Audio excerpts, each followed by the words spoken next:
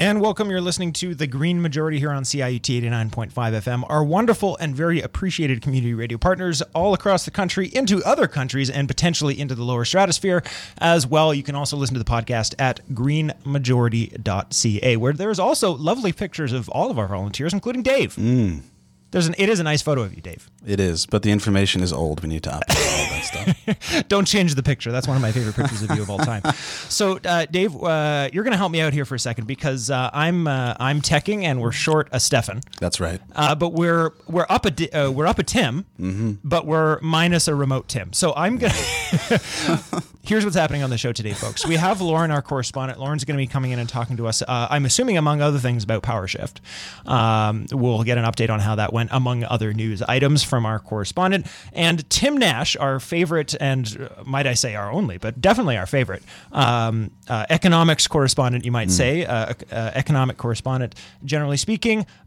He's going to be joining us. He was sort of co-hosting today, and there was a dog emergency, so he's having to do it remote. So there's going to be a tiny bit of juggling. The first juggling you will notice is that, David, now you're going to just outline quickly a couple of the general items we're going to be talking to Tim about. Tim, who's probably listening right now, you were going to call you right now.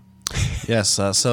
Yes, as we wait for the sustainable economist himself, the green comet, Mr. Tim Nash, most frequent guest of the show, to join us, I'll just say how we're going to continue the show. So we're going to start hopefully talking with Tim about a article in which he was recently featured in the Toronto Star, speaking about his favorite topic, green investment, and how to make your portfolio sustainable and how that can be economically beneficial rather than detrimental as it has traditionally been viewed. Ideally, we're going to go back to a story which we covered a couple of weeks ago very briefly about Canadian pensions and how those are made vulnerable by being tied to oil and gas, Canadian oil and gas as well as global oil and gas, and what can be done about that, as well as global insurance firms and what they are talking about in terms of how climate change is going to impact global insurance companies and who and how they can insure people. And Tim, I think you're there. Are you there, Tim? Yeah, can you hear me? Woo! Hello, Tim. Hey, this is so exciting. Whenever I'm teching and the phones work, we're having a good day. All right, so Tim, here's how it's going to work because you're our remote host today. So Dave was just outlining a few things. Personally, I would really love to hear you talk about yourself for a minute there. We mentioned your Toronto Star article. Maybe you could start with that. But the way that we're going to, I think we'll do this here is if we're just going to let you direct, I think, largely. We do want to get to those topics that Dave mentioned, but we may cut in here, but sort of feel free to take the reins and we're going to jump in. You can also feel free to ask us stuff if you'd like. So we're here to serve you, Tim. Take it away. Oh, wow. Okay. So yeah, it's been an incredible whirlwind of media activity for me over the last, I would say, kind of 3 or 4 months. And I think it's really exciting to see that two things are happening. The first is that, I've been working on this field of sustainable investing and green investing for about a decade now. I think I just had about my 10-year anniversary from starting my first company. Obviously, it was 10 years ago that we were in the midst of the huge crash. So those things correlated quite nicely for me. But really, when I started talking about this stuff, nobody knew what the heck I was talking about. I think even the first few appearances I had on the Green Majority, so much of it was just explaining, wait a second, so you can do green investing, you can do sustainable investing. People thought my term, the sustainable economist, was a complete oxymoron, that there was no way that those two things could go together. And now what we're seeing is this growing sort of mainstreaming of sustainable investment and green investment. And it's been phenomenal. And, I think part of it, I'm very lucky. It's sort of a right place at the right time, but also, one of these overnight successes that takes about a decade to happen. But really, it's just been incredible, all the media attention I started getting. And this isn't me reaching out and trying to pitch organizations.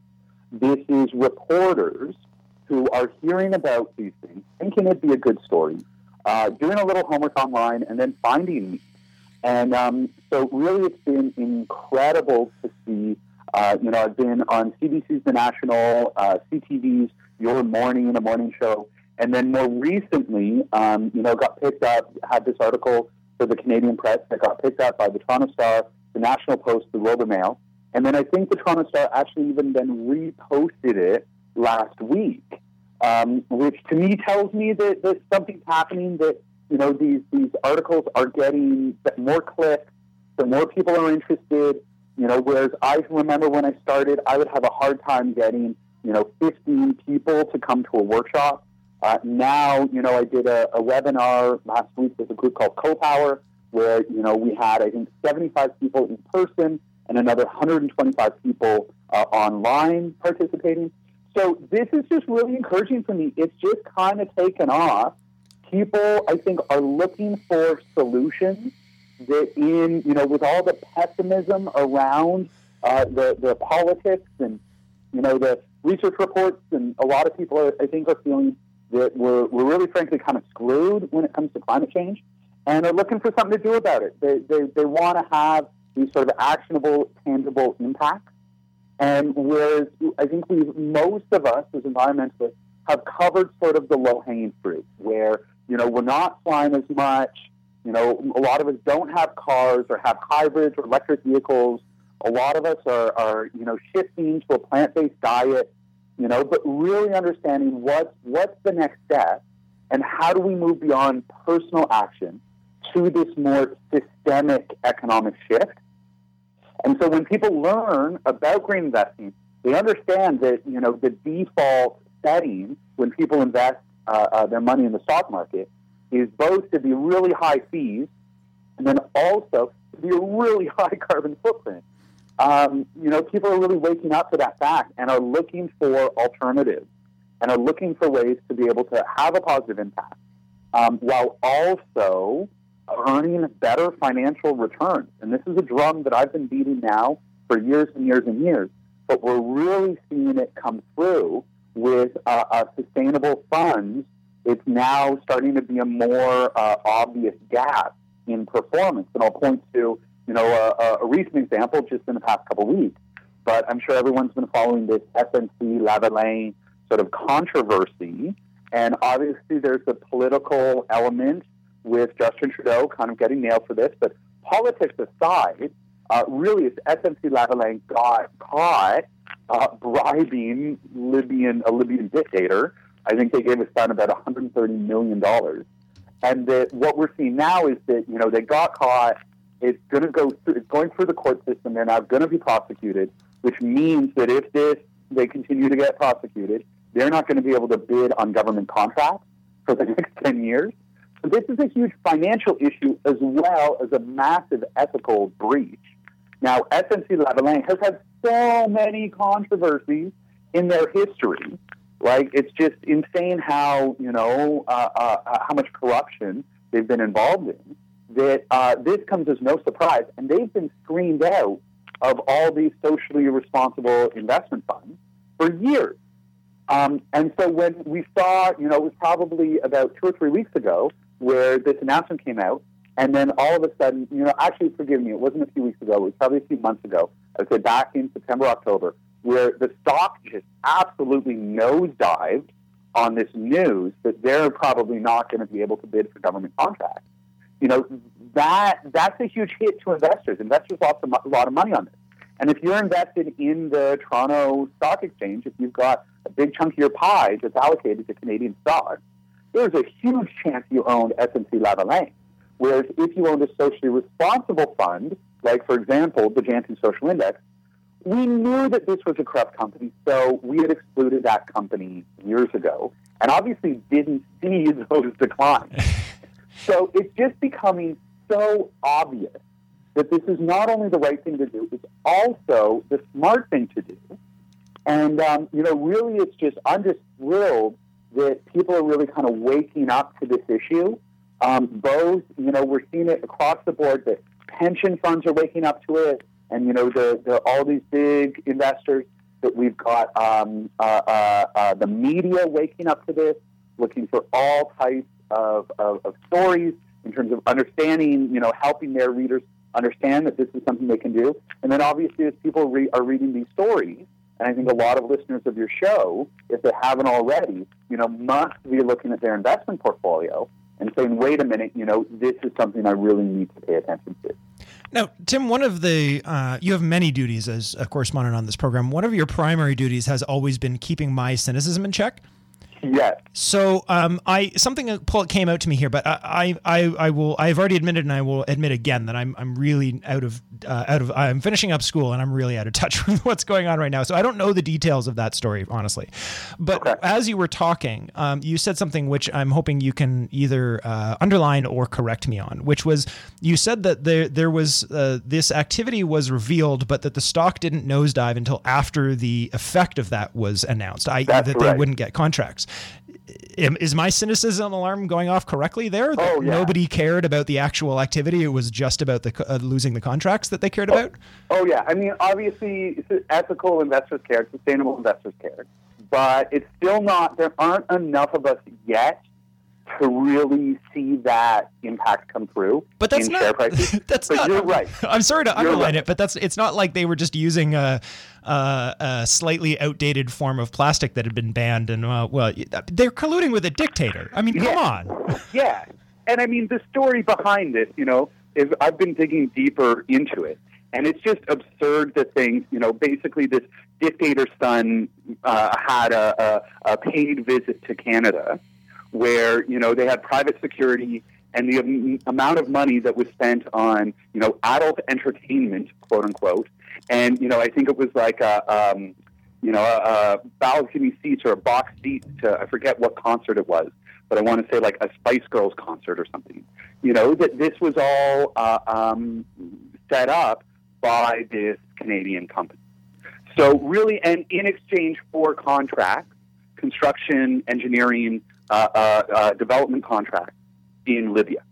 So they were very, very clearly buttering up this dictator for that financial gain. And you're right that the first legal proceedings, they kind of got caught back in 2013. And obviously it takes time to wind its way through the courts. And really the stock only fell when it looked like they weren't going to be able to weasel their way out of those legal implications. So you're spot on right with your cynicism here, that it really is the economic driver. But what I'm trying to clarify here is that there is now a stronger and stronger link between the ethics and the financial performance, and that ethical investors are able to avoid a lot of those very real financial risks by eliminating these companies that have a history of ethical breaches. And Tim, we're just over the halfway mark in our first segment here. So what I think I'm going to do, I'll ask to constrain you to sort of topics already discussed here. We'll just start. Sure. I had one question about from farther back as well. So we kind of merged in two of the topics into this section, which is great. The first topic you mentioned we asked you about was your time interviewing and what I was being interviewed. And so, I mean, these two topics are related because in the sense that as you related them, which in the sense that, we're just talking about sort of the what's the word I'm looking for? The lack of friction on these ideas, basically, just like how there's a better word for it, but I think people follow what I'm getting at there. So the idea would be, so what we were talking about was that, there's this idea of like first they mock you, then they join you, that sort of idea. So a lot of what you were talking about was about getting these ideas out in front of people, and people, understandably, to some degrees, initial reaction being skeptical, as you talked about, right? So what I wanted to do was ask you to take that. You were talking about individuals, in this case, customers for your business. Take that same question and apply it to the interviews, because one of the main topics we like to really spend a lot of time on here is about how the rest of the media, particularly the corporate media, covers these conversations. So when you've been going in, I've seen one or two of your videos, but I think many of the listeners probably haven't seen any or may have only seen one. We'll share them. But if you can just describe how you were treated by the interviewers. Were you, because, as we all know, just because you're on the news doesn't mean they think you're serious. Goodness. Sometimes they put you on the news because they want to make fun of you, essentially. How have you been treated? What was your response by the journalists been? Do you feel like you were brought on as the crazy extremist who we're going to point a finger at and say, wow, look at that guy? Or do you really feel like these people are taking you, like the journalistic institutions are taking you seriously? So just to remind you, my first TV appearance way back when, and this I'm guessing would be 2011, 2012. My first time going on TV was going up against Kevin O'Leary on the Lang & O'Leary exchange. So this was the old CBC, I think it was CBC News World, and they had this daily financial show with Kevin O'Leary back when he was kind of more Canadian. And at that time, I think that very much I was brought onto that show with something to say and talking about, my research report. But it was very clear to me that I was put up against Kevin O'Leary as a foil. That this is something that we knew he would be upset with and sort of deride me for and kind of mock in his way. And I stepped into that situation knowing what I was getting into, prepped and feel like I did a pretty darn good job, understanding that, I did have some anxiety around cameras. I think considering you were brought in to be the foil for somebody who's sort of a famous jerk, I think you did an exceptional job. That one I did see, and I think that was a case study in first attempts, I think. And from there it was really, I think that, at that point, people realized, and certainly I think journalists always do look at your sort of back reel, and kind of understand, okay, is this guy going to be a decent interview? And I think people looked at that and said, okay, this guy kind of knows what he's talking about, and he's able to stand up in that type of scenario. Now, more recently, I've got now a regular feature on a show called Market Call. This is on BNN Bloomberg, and that I go on. It's a live 1 hour call-in show where people call in asking about companies. Now, I've been doing my homework and looking at other people who've been on the show. Overwhelmingly, they get experts who come in and talk about oil and gas and mining and pipelines, and, really because that is so much of the Canadian economy. And so I got recommended for that show. I think they kind of took a chance on me, knowing that the topic was green, and certainly walking into that scenario, everyone was very skeptical. I feel that the producer was kind of like, okay, let's see how this goes. Not sure how people are going to react. The host was definitely a little like, okay, green investing, let's see how it does. And it was hilarious on being on that show because company after company, the returns have just been really, really good. So, and looking at the dividends that some of these renewable energy companies can pay, and it's going to be great. Like I remember the last time I was on was in December, and this is when the markets were really down. Markets were down in December. And it was a bit of a funny situation. They have this game where you do your top picks, and then when you go on the show the next time, they kind of say, how are your top picks doing? Well, obviously, it was in December. The markets were down a lot. So I always tend to do two sort of, ETFs, these exchange-traded funds that kind of track the markets. Obviously, those were down, although one wasn't down as much. But then I had this one company. I always choose one company as a bit of a flyer, and that one happened to be up 10%. And so when the host saw that, she was like, wait a minute, we haven't seen anything that's been up in the last several weeks. Why is this doing well? And I'm happy to report that I took a bit of a chance in that, knowing that the markets were down. I chose a riskier company. This company called, it's OLED is the ticker symbol. It's, I forget the name of the company off the top of my head. Universal Display Corporation.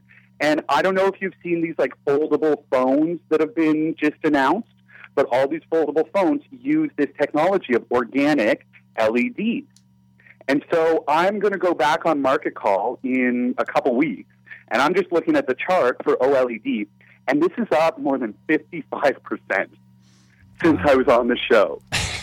So it's going to be one of these things where I'm going to get to go on there and be completely smug, right? Knowing, and let's be clear, I got very lucky on this. I'm not going to pretend I'm really good at picking individual stocks. I got very lucky on this. But again, it's really nice for me to be able to go into these very professional settings and just blow everyone else out of the water when it comes to their own game, which is those financial returns. So I've always seen myself as kind of the ambassador on the green side, saying that, that oftentimes they want to portray us as more extremist, as, sort of out to lunch, and especially as sort of financially illiterate and not understanding economic issues. So my favorite role is to go in there and just really surprise them and, be overly professional and, hopefully articulate and really show them that this is the future, that you can make more money today, but that obviously when you understand the gravity of climate change risks and opportunities, that as we look at the next 5 years, 10 years, 25 years down the road, we're going to be talking about things like the Green New Deal, right? And these different issues that are emerging, and that as those continue to emerge and become more mainstream, that this is going to be, this is going to be the way to invest if you just want those financial returns. And then, of course, the ethical side on top of that you get to feel good while you're making money. Right.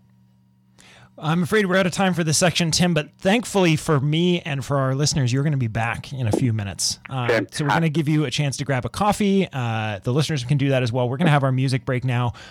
Yet another Golden Dave recommendation here. I don't care just where you go, as long as it's with me. And I don't mind just what you do, as long as it's with me too.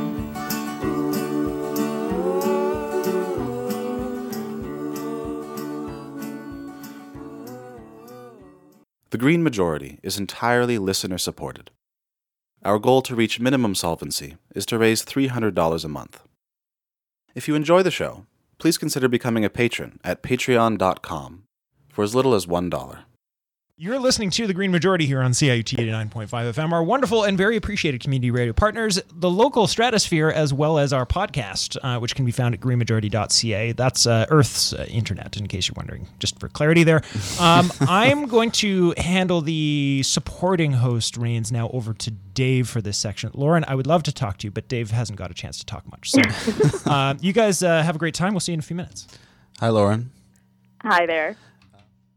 You were organizing the power shift thing that happened in Ottawa a couple weeks ago. Do you want to mention anything about that, or do you want to just jump right into this Sunrise Movement stuff? You know what? Let's just jump right into Sunrise. We can always circle back to power shift if there's time or if it's relevant afterwards. But thanks so much for the opportunity. All right, sounds good. So, yes, more than 250 young activists with the Sunrise Movement occupied Senate Majority Leader Mitch McConnell's office in Washington, D.C. on Monday morning to shame him and his colleagues for their utter failure to act on climate change and for being in the pocket of major polluters.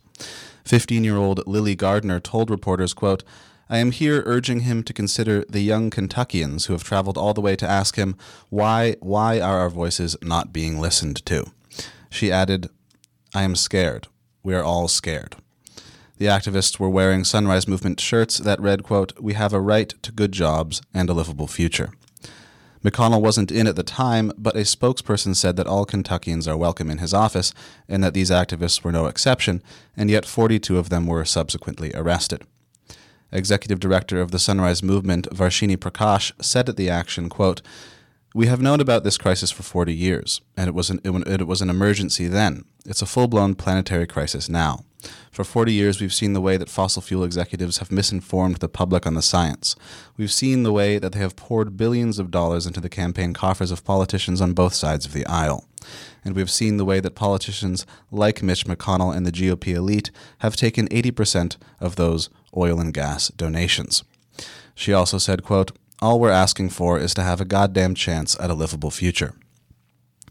Sunrise Movement activists had recently had a run-in with Democratic Senator Dianne Feinstein, who rejected their call for her to back the Green New Deal. The Green New Deal, briefly, is a call for a major economic, transportation, and infrastructure overhaul that would move the U.S. to 100% renewable energy by 2030, replace air travel with high-speed rail, upgrade all existing buildings, and require new buildings to employ maximal energy efficiency. It would also end worker exploitation, dealing with climate change by focusing on inequality, education, and efficient design. Mitch McConnell is currently trying to push through a Senate vote on the Green New Deal in order to force Democratic presidential hopefuls to publicly record their stance on the proposition. Frontrunners Kamala Harris and Elizabeth Warren have already shown their support for a Green New Deal. 17-year-old activist Destine Grigsby said the vote is, quote, "a way for Mitch McConnell to crush our movement, a way for him to just play games with our futures." Indeed, new climate action momentum is being built on a hard timeline given by recent scientific findings that show we need to decarbonize within 12 years or risk global catastrophe. But yes, did you have any thoughts on this? On the what do you know about the Sunrise Movement or their actions? Because you've done similar actions to this in Canada. Yeah, there have been similar things happening in Canada, and I guess just like first off, I just want to start off. I'm sure we don't have any listeners in the Sunrise Movement, but if there are any young people from the States who are listening who are involved or considering getting involved, we just have to say that like it is so unbelievably impressive the work that they're doing right now and how important it is. Like the stuff that's coming out of Sunrise and similar movements here in what we call Canada are some of the only things that provide any inspiration when it comes to the climate movement anymore, because you're finally seeing young people, and young people have always been fighting for climate justice, but finally getting the coverage they deserve and the notoriety they deserve. Notoriety is the right word. When it comes to these issues, they're being so bold and so brave, and it's so impressive and it's so important. And I feel like that just sort of has to be said from the get-go. Reading about the stories that have come out the last couple of weeks. So there was the McConnell one this week, and then you briefly mentioned when they had gone, or when a sort of cohort of them had gone to see Dianne Feinstein last week. And watching footage from that was just unbelievable. And I remember it was blowing up on social media and Twitter for a couple of days before I actually like turned the sound on and watched the video clip. And I was just blown away, because you've got these young people, and Sunrise is made up of sort of like a wide variety of young people from a lot of sort of backgrounds and different ages. But you had these two young women specifically who I'm not too sure how old they are. They didn't look to be any older than 11 or 12 years old. Wow. Sort of imploring the senator to take action and to sign up, or to sign on to the Green New Deal. And I'm sure you've seen it, David, but she's standing there talking to them and saying things like, I've been a senator for 30 years. I know how these things go, and like disparaging them and shaming them for asking her to do more and telling them they don't know what they're talking about, and that like politics aren't just their way or the highway. And at one point, one of the older members of Sunrise said to her, like, she was engaging the senator, and the senator responds, well, I hope you run for Senate one day if you know so much and if you know what you're talking about. It was just unbelievable, the audacity of this woman to stand there and say, yes, I've been doing this for 30 years. I know what I'm doing. And it's like, that is literally the point, that you've been in office for 30 years, supposedly as a progressive Democrat, supposedly doing all the right things, and yet we're still in the situation, and you still have 11-year-olds in your office imploring you to essentially save their lives, and you're talking back to them. It was, oh my God, it was unbelievable. She's like citing her grandchildren and blah blah blah. I don't know. For any listeners who haven't watched the clip, please go find it. It's readily available on the internet, and it really is just sort of, it's astounding. And we shouldn't think that those are only sort of narratives coming out of politics in the States. Like, the exact same thing is happening up here whenever you get young people going to the offices of their MPs or representatives. You're getting the exact same backtalk, the exact same level of disrespect and being disregarded and contempt for young people taking action on climate. So we're not speaking from a place of authority up north. Yeah. So I just wanted to come in with two quick things, Lauren. First of all, it's just to add on to what you were saying. It's not that she had 30 years and didn't do anything. She spent 30 years actively fighting against it. So let's be really clear here. She's not saying, what am I supposed to do? I'm helpless. She's saying, no, you don't understand. I'm on their side.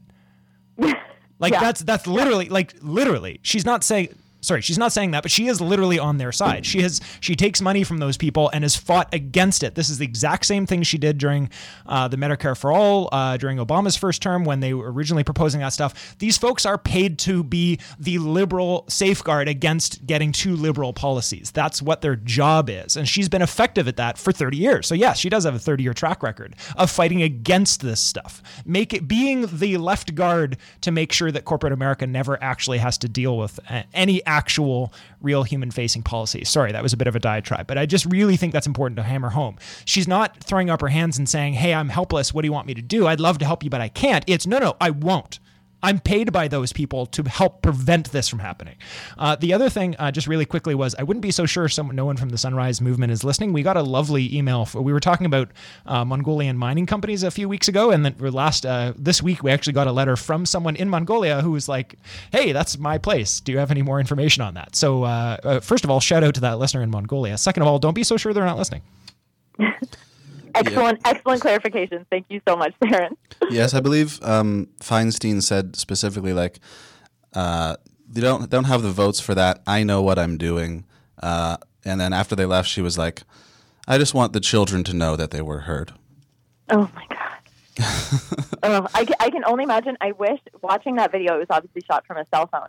You almost wish you could, like, pan back and see the looks of her staffers standing behind her. I'm sure just, like, the color draining from their faces, realizing that this was going to go viral. As oh, my their God. boss gets berated by 12-year-olds. By 12-year-olds, exactly. I guess the other thing that I did sort of want to sort of briefly circle back to was when you were talking about the occupation of McConnell's office earlier this week, and how staffers in that office were saying, like, oh, like, constituents are always welcome in the office, activists included, blah blah blah, and then they turned around and had 42 young people arrested. Yeah. And again, it's just like really it's not all that surprising, but the realization that a politician would rather jeopardize 42 young people. Well, they're jeopardizing all of our futures, but like the potentially the permanent records and legal, I don't know, futures of these 42 young people, instead of just sitting down and talking to them and listening to them and giving them the time of day and hearing what they have to say. You don't even have to really pay attention to it, but really to arrest 42 young people is just mind-boggling. And these are his constituents. These are people from Kentucky. I mean, maybe he's old and they're not yet of voting age, so he just doesn't care. But, I mean, he pretends to care. Like, oh, all Kentuckians are welcome. These are my constituents. I'm a Kentuckian. You're welcome. However, you're now being arrested. Exactly.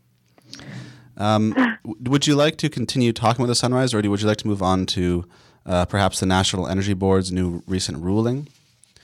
Or that sounds fun. Okay. Let's dig into that. Be happy to hear other voices on that one as well. Yeah. All right. So yes, the National Energy Board has recommended approval of the controversial Trans Mountain Pipeline expansion for a second time, which would, of course, triple existing capacity and majorly increase tanker traffic off narrow and tricky portions of the coast of British Columbia. The board admits that the project will significantly harm the orca population, indigenous culture, and cause more greenhouse gas emissions in a world already approaching climate crisis, but that the project should go through anyway since it will create jobs and bring Canadian oil to larger markets. Supporters of the pipeline seem to believe that as long as debate continues in a respectful way, it's okay that the government, which owns the pipeline, has already vowed to build the thing, despite a requirement that meaningful consultation with Indigenous stakeholders must be carried through. So the dissonance continues as consultation is somehow considered meaningful, even though the outcome has been decided in advance. Alberta Premier Rachel Notley said, quote, "We need to hold the federal government's feet to the fire and keep countering misinformation with facts and the good, sound reason for why this pipeline needs to happen." As noted in a previous show, however, Rachel Notley's own government has been consistently using public money to fund its own misinformation campaign about the pipeline, stating that it will not expand tar sands operations, when the companies involved have repeatedly said that the need for tar sands expansion is the main driver behind the pipeline. Grand Chief Stuart Phillip of the Union of BC Indian Chiefs has promised more lawsuits and vowed again that the project, quote, will never, ever see the light of day. BC Green Party leader Andrew Weaver said, quote, "BC's economic future lies in the innovative, creative industries that are leading global economic growth, not the sunset industries of yesterday." And Green Party leader Elizabeth May argued that the project will not in fact be economically beneficial, probably since the environmental harm and the risk of investing in a collapsing industry and the jobs available in environmental cleanup, efficiency, and industry together outweigh the short-term benefits of the pipeline. So there you have it. The NEB has once again recommended construction of the pipeline, and the government has a direct interest, obviously, $4.5 billion interest in its being built. Yeah, and we all knew that was going to be the ultimate ruling. The NEB, I'm fairly certain, in their entire history, has never once denied an energy project. They're there to rubber stamp, basically, and provide an authoritative sort of acceptance of a project, I guess. We always knew this was going to be the ruling. I guess the one positive that came out of it is that it bought land protectors and water protectors a little bit of time to strategize further and figure out what next steps are going to be, because the Grand Chief's right, it's not going to be built. There are too many people in opposition. There are too many people who are dedicated to making sure this project doesn't see the light of day. And we always knew the NEB wasn't going to save us, but it's another example of how these boards and committees and this government isn't here to fight for us the way we need them to. Yeah, and if it doesn't, in fact, get built, as all of these groups have vowed that it won't, we're looking at a major political crisis in Canada, because there are already people literally busing across the country to protest in support of the pipeline, and are being given violent instructions by sitting politicians. So we're looking at very intractable stances on both sides, and it's really unclear how it would play out. Yeah, no, there's the potential for.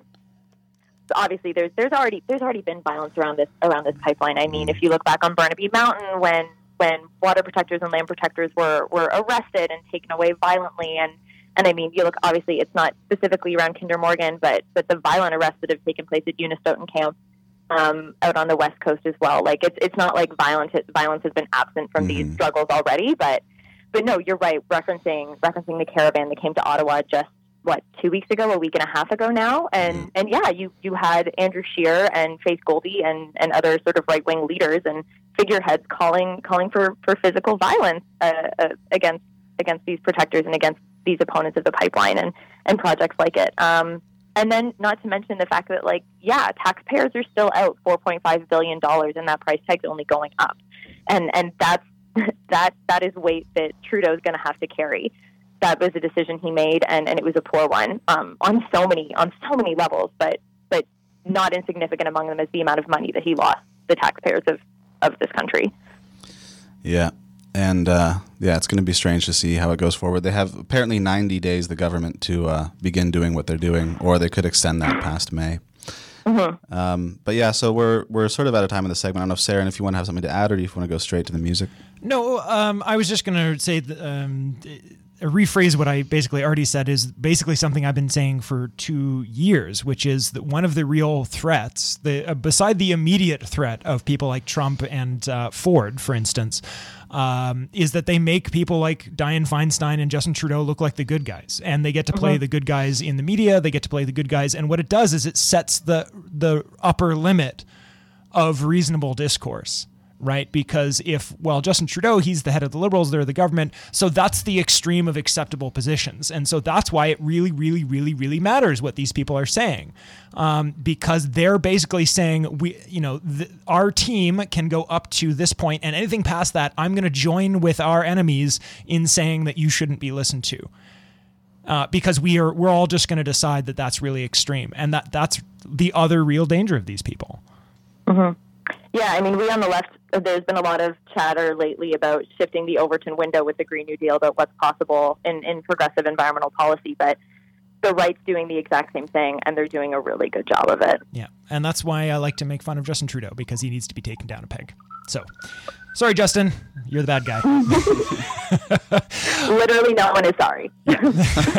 Sorry, not sorry. So we were talking about sunrises. I have no idea what this song that you recommended, Dave, is about, but I'll tell you that the video that is going to play from has a sunrise on it. I've already forgotten what it is. It's Prince Ness with Nice Life. Oh, Lauren, excellent. It was really Excellent. nice talking to you. We'll talk to you again real soon, okay?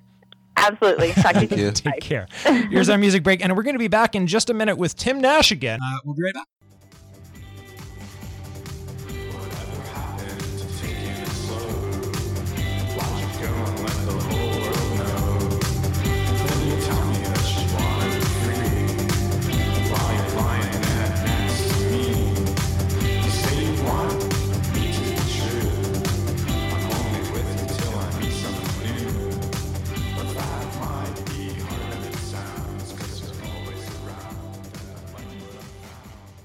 All right, we're back here listening to The Green Majority here on CIUT 89.5 FM, our wonderful and very appreciated community radio partners, or the podcast, which can be found at greenmajority.ca. Tim Nash is back. Tim, I'm back. Tim is back. We missed you. So Dave had a couple of things that he'd outlined to talk to you about. We're going to let you choose which one, but I'm going to let Dave sort of offer you the two. He has some notes here. So Dave's just going to really quickly outline two stories, and then you can take your choice, okay? I love it. This is like deal or no deal. Absolutely. Yeah, exactly. All right, Dave, take it away. So I have a general thing published on Tuesday in the Toronto Star in which you were featured, Tim Nash, talking generally about green investing. I have a thing we briefly covered before, but not very extensively, about Canadian pensions. And I have something about global investment, global insurance. What are you looking at, Tim? Oh, I mean, these are all so good. Let's not talk about myself. I did enough of that earlier. Okay. So let's go. You know what? I've been getting a lot of questions around pensions lately. Okay. And, with CPP. So let's go for the big fish and talk about some pension stuff. Okay, sweet. So, yes, many Canadian retirement plans rely on the longevity of Canadian oil and gas through ownership of public equity shares, and many pension funds are also reliant on those companies, as well as global fossil fuel companies, and a great many oil and gas employees in Canada have defined pension obligations, all of which investments are going to be threatened if we are to deal seriously with climate change. The National Observer quoted business analyst Céline Back as stating, quote, "Should any of these companies fail, Canada would be faced with pension defaults reminiscent of those of Nortel and Sears Canada. This would have a potentially devastating impact on pension beneficiaries and particularly on women who, by virtue of salary gaps, are less able to save privately for retirement. Once the implications of the Paris Agreement are fully priced into the market, oil and gas asset valuations will shift. If this change is sufficiently large, debt covenants may be triggered in companies. This will in turn impact financial institutions, including banks, insurance companies, and pension funds. Since Canadian oil and gas companies are currently valued for their proven and provable reserves, those companies could drop dramatically in value if we ever admit that over a quarter of those barrels will have to remain in the ground. That's between $120 and $270 billion worth of fossil fuel that will have to be left untouched. Explaining why companies and institutions should be made to disclose the climate risks of their investments and activities, Back said, quote, "The intent of disclosure is it enables analysts, chief economists, bank CEOs, pension CEOs, and savers like us to see the alignment of a given company's strategy with certain climate scenarios. Over time, if all these pieces come together, we should be able to make really easy decisions about how investments, whether they're pipelines or investing in new fossil fuel exploration globally, are aligned with the Paris Agreement, because at the moment we don't have that information." That's what I have on that. Yeah. Okay, so two separate issues there that I can pick up on. The first is that if these companies go bankrupt, a la Nortel or Sears, that employees who have these pension plans could be left without pension, right? And we've seen this before, and inevitably we're going to see it again. Like, companies are going to go bankrupt. There's no way to go around that. Really what it comes down to is the need for all employees, but especially employees who have pension plans, to diversify their investments. The worst story that I can possibly relate on this topic was back to everybody's favorite evil company, Enron. Do you guys remember Enron at all? Do you want a quick reminder on that one? Or I'm old enough to remember, yeah. Some of the same characters are involved with what's going on right now, but maybe give us a primer. They were a company that was fraudulent. They lied to investors, pumped up profits and revenues, built a house of cards, and then the whole thing came tumbling down. And so obviously any employees there that worked for Enron lost their jobs and were in deep trouble. The truly sad thing about that story is that at Enron, because the stock had been doing so well, right, and a lot of employees often have these stock options where instead of a bonus or instead of, as part of their salary, they'll get shares in the company. And it kind of became a badge of honor to have 100% of your portfolio in Enron stock while you were an employee at Enron. And for a little while, it looked great. Like, that would have been the best strategy. It was one of the best performing companies, obviously because they were committing fraud to keep their share price going up and up. All these bubbles and sort of Ponzi schemes look great on the upside. But then obviously when the house of cards fell, those employees not only lost their livelihood, they also lost their life savings.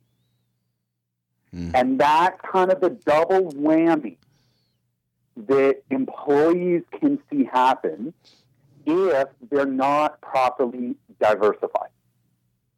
So I would hope that employees who are in any type of transition sector, or really any sector at all, number one, would ensure that their pension plans are properly diversified. Right now, that said, if it's a defined benefit contribution plan, right, this is where if the company goes bankrupt, it's those pension liabilities also can kind of disappear with the company, which means it doesn't matter what it's invested in, there's no more money left there, which is trouble. So what everybody needs to do is to have a backup plan, is to ensure their own personal investment. And please, please, please, if you're listening to this show and you work for a company that does give you stock options, great. Take those stock options, take that free money. But on a very, very deliberate schedule, so ideally once or twice a year, usually they have this period where you have to own the shares for a certain amount of time. And as soon as that time period is up, you want to sell the majority of those shares. It doesn't have to be all of them, but most of them. And you want to spread that money around, because the worst case scenario for people that are working in this sector is that not only are they out of a job, but now their safety net and their retirement nest egg has also disappeared. So that's kind of the first piece of that puzzle. The second piece of the puzzle is recognizing that a lot of Canadians, if they just have these standard investments in at the bank, or even with the Canadian pension plan, that oftentimes by default they are very heavily exposed to carbon-intensive sectors. And the reason for this is twofold. So number one is that there is this thing that we have in the investment world called the home bias. And this is a bias towards putting more of your portfolio in your home country. So although Canada contributes to about 3% of global GDP, and the Canadian stock market accounts for about 3.5% of the global stock market, it's very common to see investors that have 15, 20, 25% of their portfolio invested in Canadian stock. That's very, very common to see. And if you own one of these balanced portfolios, or if you're with a robo-advisor like Wealthsimple, that is very much the common practice for us to be overweight the Canadian stock market.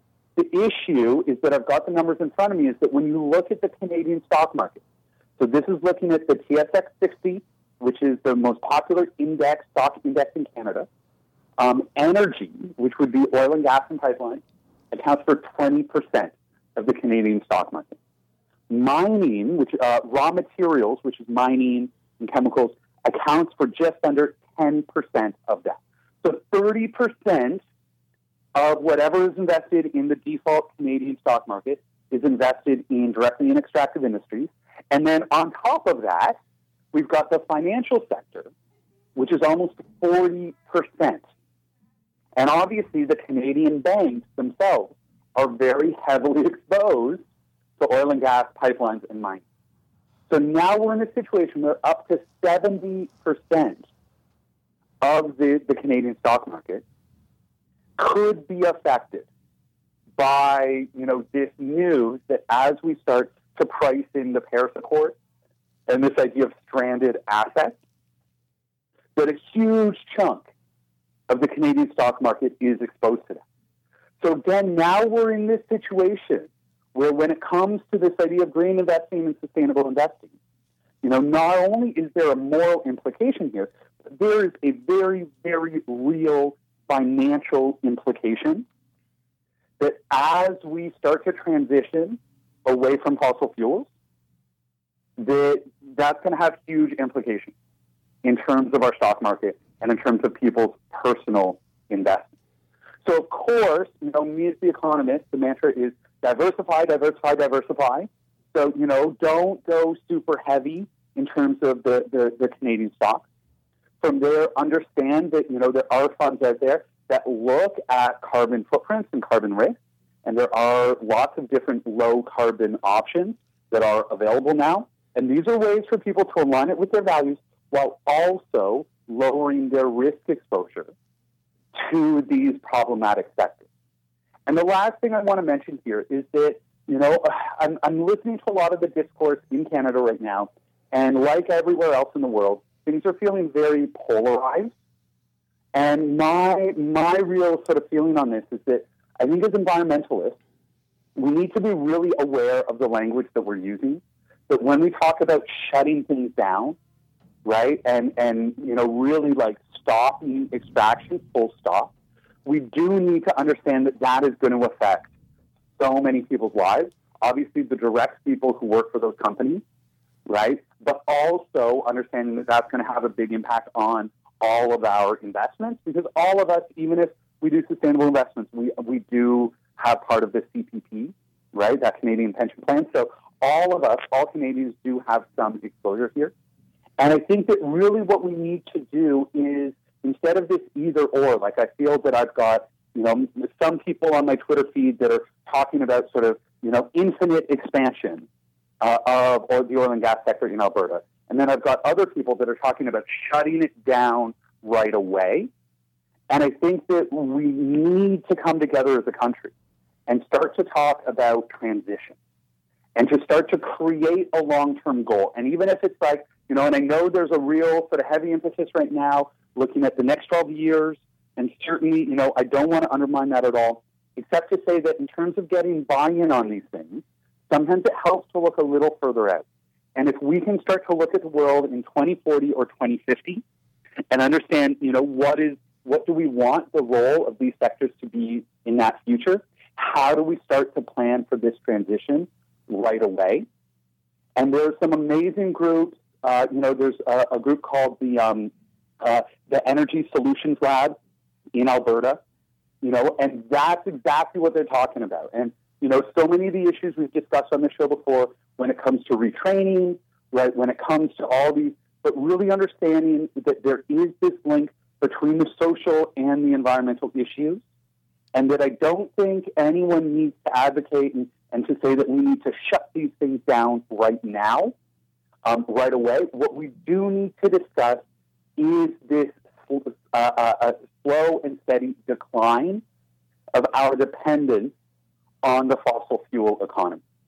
And that as we have those conversations, that's when we can start to diversify, that's when we can start to transition away and to avoid this sort of jarring issue.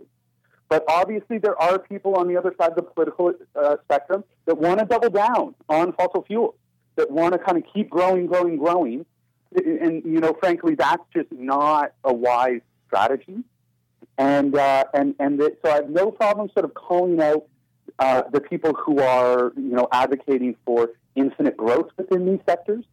But I also, you know, have some issue with people that are saying that we need to absolutely shut down these industries right away, just because those economic consequences would be quite devastating. Oh, and my mic was off there. Tim, you actually stopped at the absolute perfect time. In my head, I thought of like 3 more questions I want to ask you. All of them are riveting, and we have time for none of them. Oh, no. Not I guess I'll have to one. come back on sometime. Not one. Can I tease a question just as a... Of course. So I was Googling Enron while you were talking because I thought I remembered something about RICO charges, and there was actually RICO charges. So they were charged as gangsters, not just as regular fraud. So many interesting topics there we could discuss. We'll have to get into it next time. Thank you so much, Tim Nash. Thanks so much for having me. All right. So that, as I said, that's all the time we have. Thank you to Dave for carrying a lot of weight today, and Lauren for jumping in, Tim Nash, our co-host, and you, the listener, for listening. We're going to be right back here next week. We have some more CBC doc coverage next week. Another great documentary filmmaker is going to be talking to us. All sorts of other cool stuff. Stay tuned. We'll talk to you real soon. Take care.